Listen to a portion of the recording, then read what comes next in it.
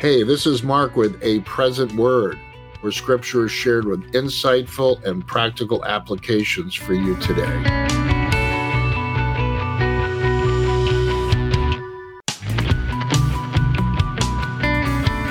Luke chapter 5, verse 4. When Jesus had stopped speaking, he said to Simon, "Launch out into the deep and let down your net for a catch." But Simon answered him and said, "Master, we have toiled all night and caught nothing. Nevertheless, at your word, I will let down the net." And when they had done this, they caught a great number of fish, and their net was breaking. So they signaled to their partners in the other boat to come help them, and they came and filled both the boats, so they began to sink. When Simon Peter saw the catch, he fell down at Jesus' knees, saying, "Depart from me, for I am a sinful man, O Lord." And he and all who were with him were astonished at the catch of fish which they had taken. And so also were James and John, the sons of Zebedee, who were partners with Simon. And Jesus said to Simon, "Do not be afraid. From now on you will catch men." So when they brought their boats to the land, they forsook all and followed him. What's interesting is the Lord's response to Simon's sinful declaration, "Depart from me, Lord." And Jesus said to Simon, "Do not be afraid." Well, Simon was afraid. He must have been thinking, what does all this mean? Why is this happening? What's going on? This isn't the way you fish. This doesn't just happen. Well, little did Peter, James, and John realize they were actually being called into the apostleship of the Lord Jesus. They would no longer be fishing fish, but fishing men. In the religious circle of Peter's day, Peter would not be considered a good catch as a disciple or a follower, certainly not an apostle of anybody. He was a rough and crude individual. He was a fisherman. What did the Lord see in Simon Peter that most did not see? Simon Peter himself did not see much value for the Master, for he said, "Depart from me, Lord, for I'm a sinful man." He was fearful of what just happened on his boat. Nevertheless, Jesus saw in Peter a great apostle to the nations of the Jews.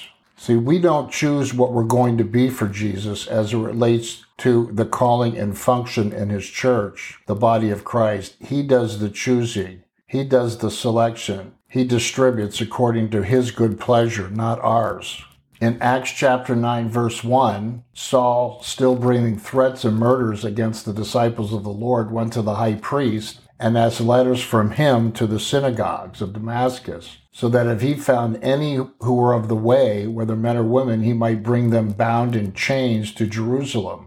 Verse 10, Now there was a certain disciple at Damascus named Ananias, and to him the Lord said in a vision, "Ananias." And he said, "Here I am, Lord." So the Lord said to Ananias, "Arise and go to the street called Straight, and inquire at the house of Judas for one called Saul of Tarsus, for behold, he's praying. And in a vision he has seen a man named Ananias coming in and putting his hands on him, that he might receive his sight." Verse 13, Then Ananias answered, "Lord, I have heard from many about this man, how much harm he has done to your saints in Jerusalem. And there he has authority from the chief priest to bind all who call on your name." Well, back in the day, just hearing the name Saul was very frightening to all the saints at that time. He was so focused on catching and sending to prison those believing Jesus was the Messiah. Just the mention of his name sent fear through all the believers. Saul was so bad, Jesus himself had to intervene to stop him. You see that in verse 3. As Saul journeyed, he came near Damascus, and suddenly a light shone around him from heaven. Then he fell on the ground and heard a voice saying to him, "Saul, Saul, why are you persecuting me?" And he said, "Who are you, Lord?" "I am Jesus, whom you're persecuting." Now Ananias could have been thinking to himself, well, if I were the Lord, I would look for another. Lord, you want me to go lay hands on this guy? You must not be aware of the things going on down here in Jerusalem and Damascus. We're at ground zero for persecution here. And you want me to go lay hands on the guy who's got authority to bind and chain and drag away our brothers and women back to prison in Jerusalem? Am I hearing you correctly? But God said to Ananias, "Go." And Ananias went his way, entered the house, and laying his hands on him, he said, "Brother Saul, the Lord Jesus, who appeared to you on the road as you came, has sent me that you may receive your sight and be filled with the Holy Spirit." Well, we can tell that Ananias was a spirit-filled believer. He laid hands on Saul and he received his sight and filled with the Holy Spirit as well. An interesting point is the Lord doesn't fully explain in the vision to Ananias why he's doing what he's doing. You know, the big picture, all the details of Paul's upcoming apostleship. He just says he's a chosen vessel. Now, Paul writes to the Corinthians, 1 Corinthians chapter 4, verse 9, "For I think that God has displayed us, the apostles, last as men condemned to death, for we have been made a spectacle to the world, both to angels and to men. We are fools for Christ's sake, but you are wise in Christ. We are weak, but you are strong. You are distinguished, but we are dishonored. To this present hour we both hunger and thirst. We are poorly clothed and beaten and homeless, and we labor working with our own hands. Being reviled, we bless. Being persecuted, we endure. Being defamed, we entreat. We have been made as the filth of the world, the offscouring of all things until now." After reading these verses and a study of Paul's experience planting churches found in Acts and in his letters to the churches, why would anybody want to be an apostle? I mean, historically, it carries with it a death sentence. Well, if you do receive the call to be an apostle, you can be comforted by the words that Jesus said to Paul, "My grace is sufficient. In your weakness, my strength is made perfect." Unfortunately, today, many, but not all, of the so-called apostles that we see appear to be the primarily power people in our churches, the influential, the big church people, the dominant personality types. This is certainly not what Paul was experiencing. I realize Paul was a church planter and was laying the foundation of the church, which was hard work. But I also believe if you're called as an apostle, you should experience and pass through some of the sufferings Paul was experiencing and listed in 1 Corinthians 4. When I first read the chapter, God has displayed us, the apostles, last, I don't see Paul's apostolic outline matching up or fitting a lot of the apostles that we see functioning today. Well, maybe we need to look again at those claiming to be apostles. Maybe we've missed something. Maybe we're judging things by their appearance only. Are we discerning these individuals with our spiritual eyes of understanding? Or are we just taking them at face value? Well, if they call themselves an apostle, they must be one.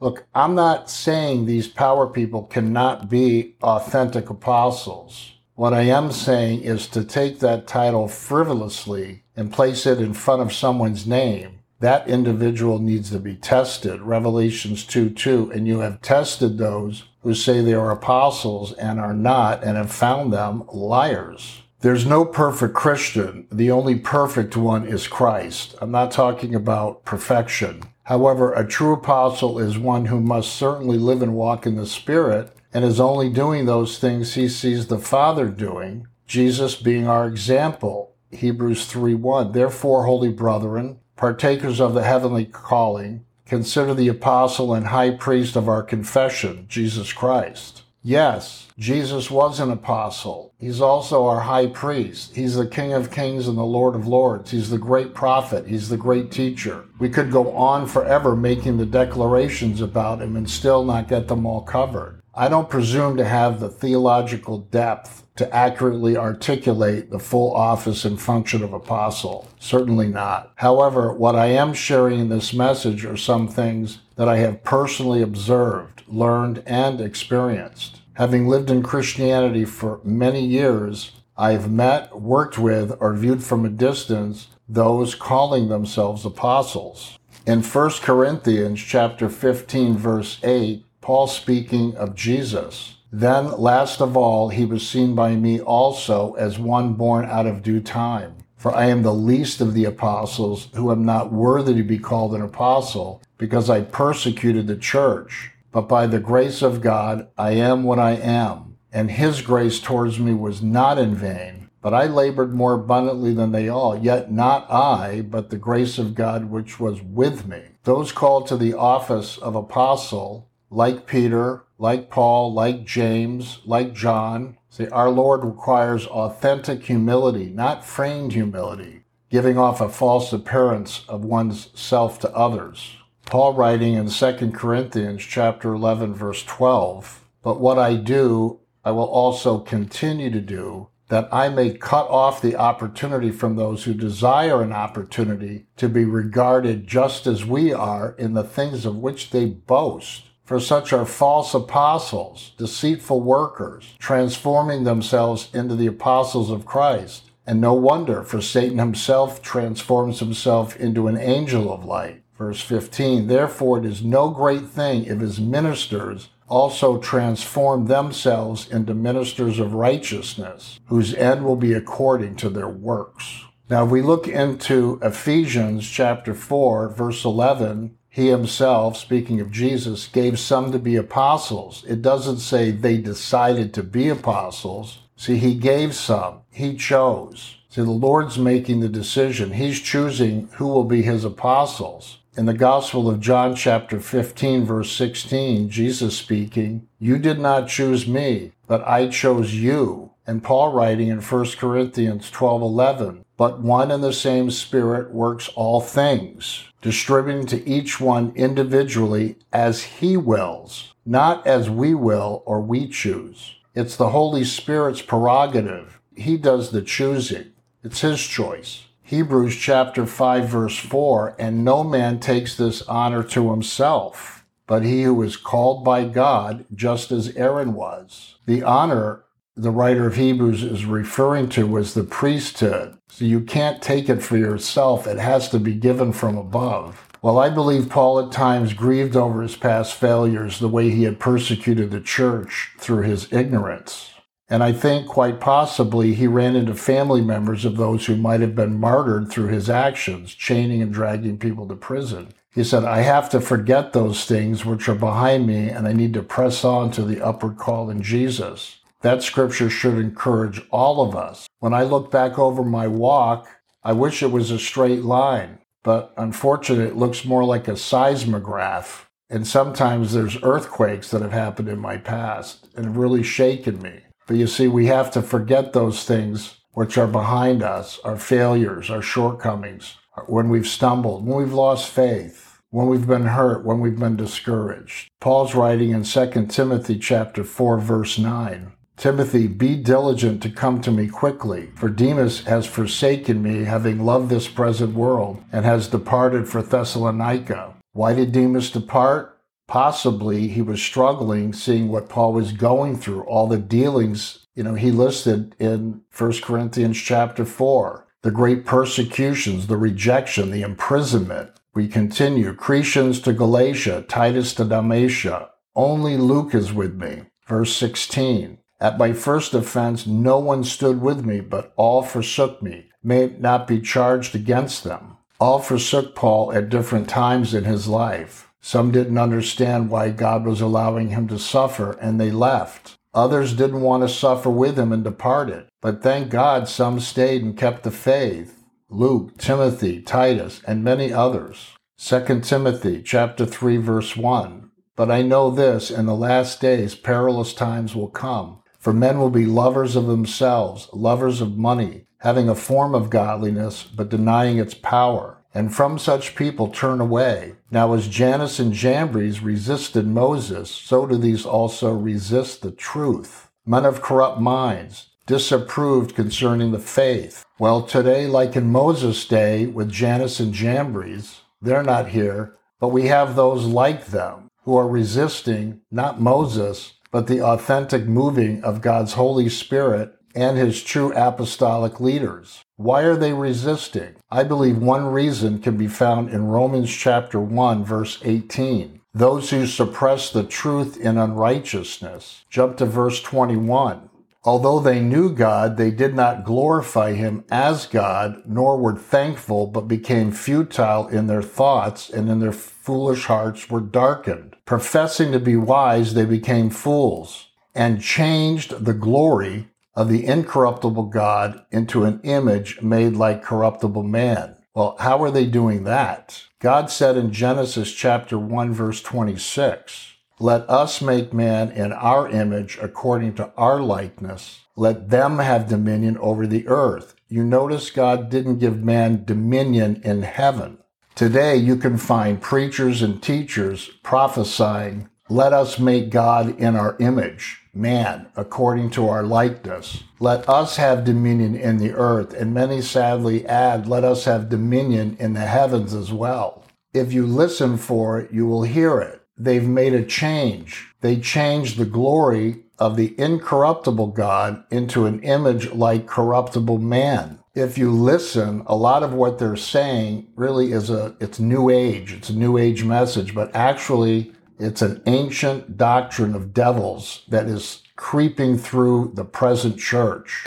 It's a man-centered false gospel. Well, what do they say? You are God. Your words are like God's words. Speak, decree, and create your will. What do you want to be done on earth? Just decree it, and God is waiting for you to command him so he can do it. Or he may send his angel to do it. Well, the last time I checked in the Gospels, I'm pretty sure Jesus said, Father, let your will be done on earth as it is in heaven, not let man's will be done on earth. But let's keep in mind there's always some truth wrapped in doctrines of error. In Ephesians chapter 4, verse 14, we should no longer be children tossed to and fro and carried about by every wind of doctrine, by the trickery of men and the cunning craftiness of deceitful plotting. See, Peter's epistle, as well as James and Jude, have a lot more to say concerning false teachers.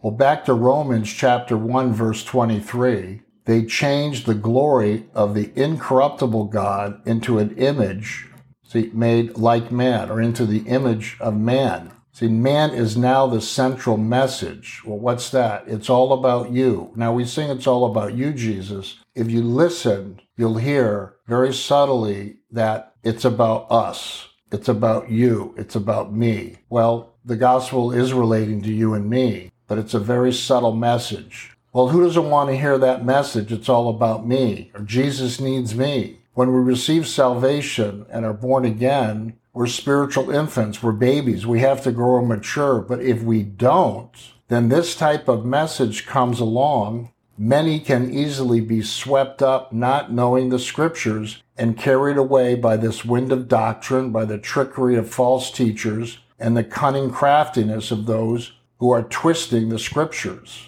Revelation chapter 2, verse 2, I know your works, your labor, your patience, your perseverance, and that you cannot bear or endure those who are evil. And you have tested those who say they're apostles and are not, and have found them liars. Many today believe that apostles are no longer in the church, that they ceased after the original 12. I could understand why they would want to believe that, seeing the mess that's been created over the years in the charismatic and Pentecostal churches and others. I believe the church desperately needs authentic apostles. I don't see Jesus giving out these gifts in Ephesians chapter 4 to equip the saints for the ministry and then taking away a primary office of apostle, which he provided. We need them. We need apostles. You may say, well, why? Because Jesus says we do. That's why he placed them in the church. However, people who presumptuously take the title of apostle are really, in a sense, the worst of the worst, promoting and exalting themselves. See, they say they're apostles, but those that were in this church Jesus is addressing in Revelation, they checked them out. They were listening, and they found them to be false. They said they were apostles, and they are not. Now, I want to say to those of you who may be in one of these churches, or to those of you who have been in one of these churches and left, the Lord is not blind. He's not asleep. He sees what's going on. He sees what these men are doing. He sees their works. But he's also watching what we are doing, what we're allowing men to do and get away with in his church, among his precious flock, the apple of his eye. What I'm saying in part is we have to take some responsibility. We have to study the scriptures. We have to be good Bereans and know the word, know the truth. The truth shall set you free. From what? From deception, from false teachers. May we no longer tolerate the control, manipulation, and emotional spiritual abuse that is pervasive in many of these churches. They promote and exalt these false leaders, these false teachers, these false apostles. See, they're using the Lord's church to work out their own personal life goals and selfish ambition through preaching a man-centered message. And people are coming to that message by the carload, by the busload. They're flocking to get in there. Why? It's crossless. It's a false gospel. There's very little conviction, if any, to turn people from their sinful lifestyles, cry out to God, repent. In Matthew chapter 18, verse 6, but whosoever causes one of these little ones who believe in me to stumble, it would be better for him if a large millstone were hung around his neck and to be drowned in the depth of the sea. Well, this is a scary scripture, but I believe Jesus meant what he said. So let us take this verse to heart. We need to discern and identify not only the false apostles, more importantly, the true, authentic, chosen by God apostles that are among us, among the church. I believe they're out there. If they weren't necessary and important, Jesus would have not placed them in the church. They are vital and necessary for the equipping of the saints, for the work of ministry, for the edifying of the body of Christ. But on the flip side, the false apostles will actually do the opposite. They will uproot the church. They will hinder the work of ministry of the saints. And they'll encourage people to become self-focused. Well, I don't want to be a downer on this message, but it's been on my heart, and I felt I needed to get it out there. So thank you for bearing with me.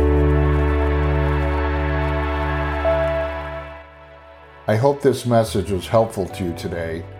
If you would like to be notified of future podcasts, click the follow button.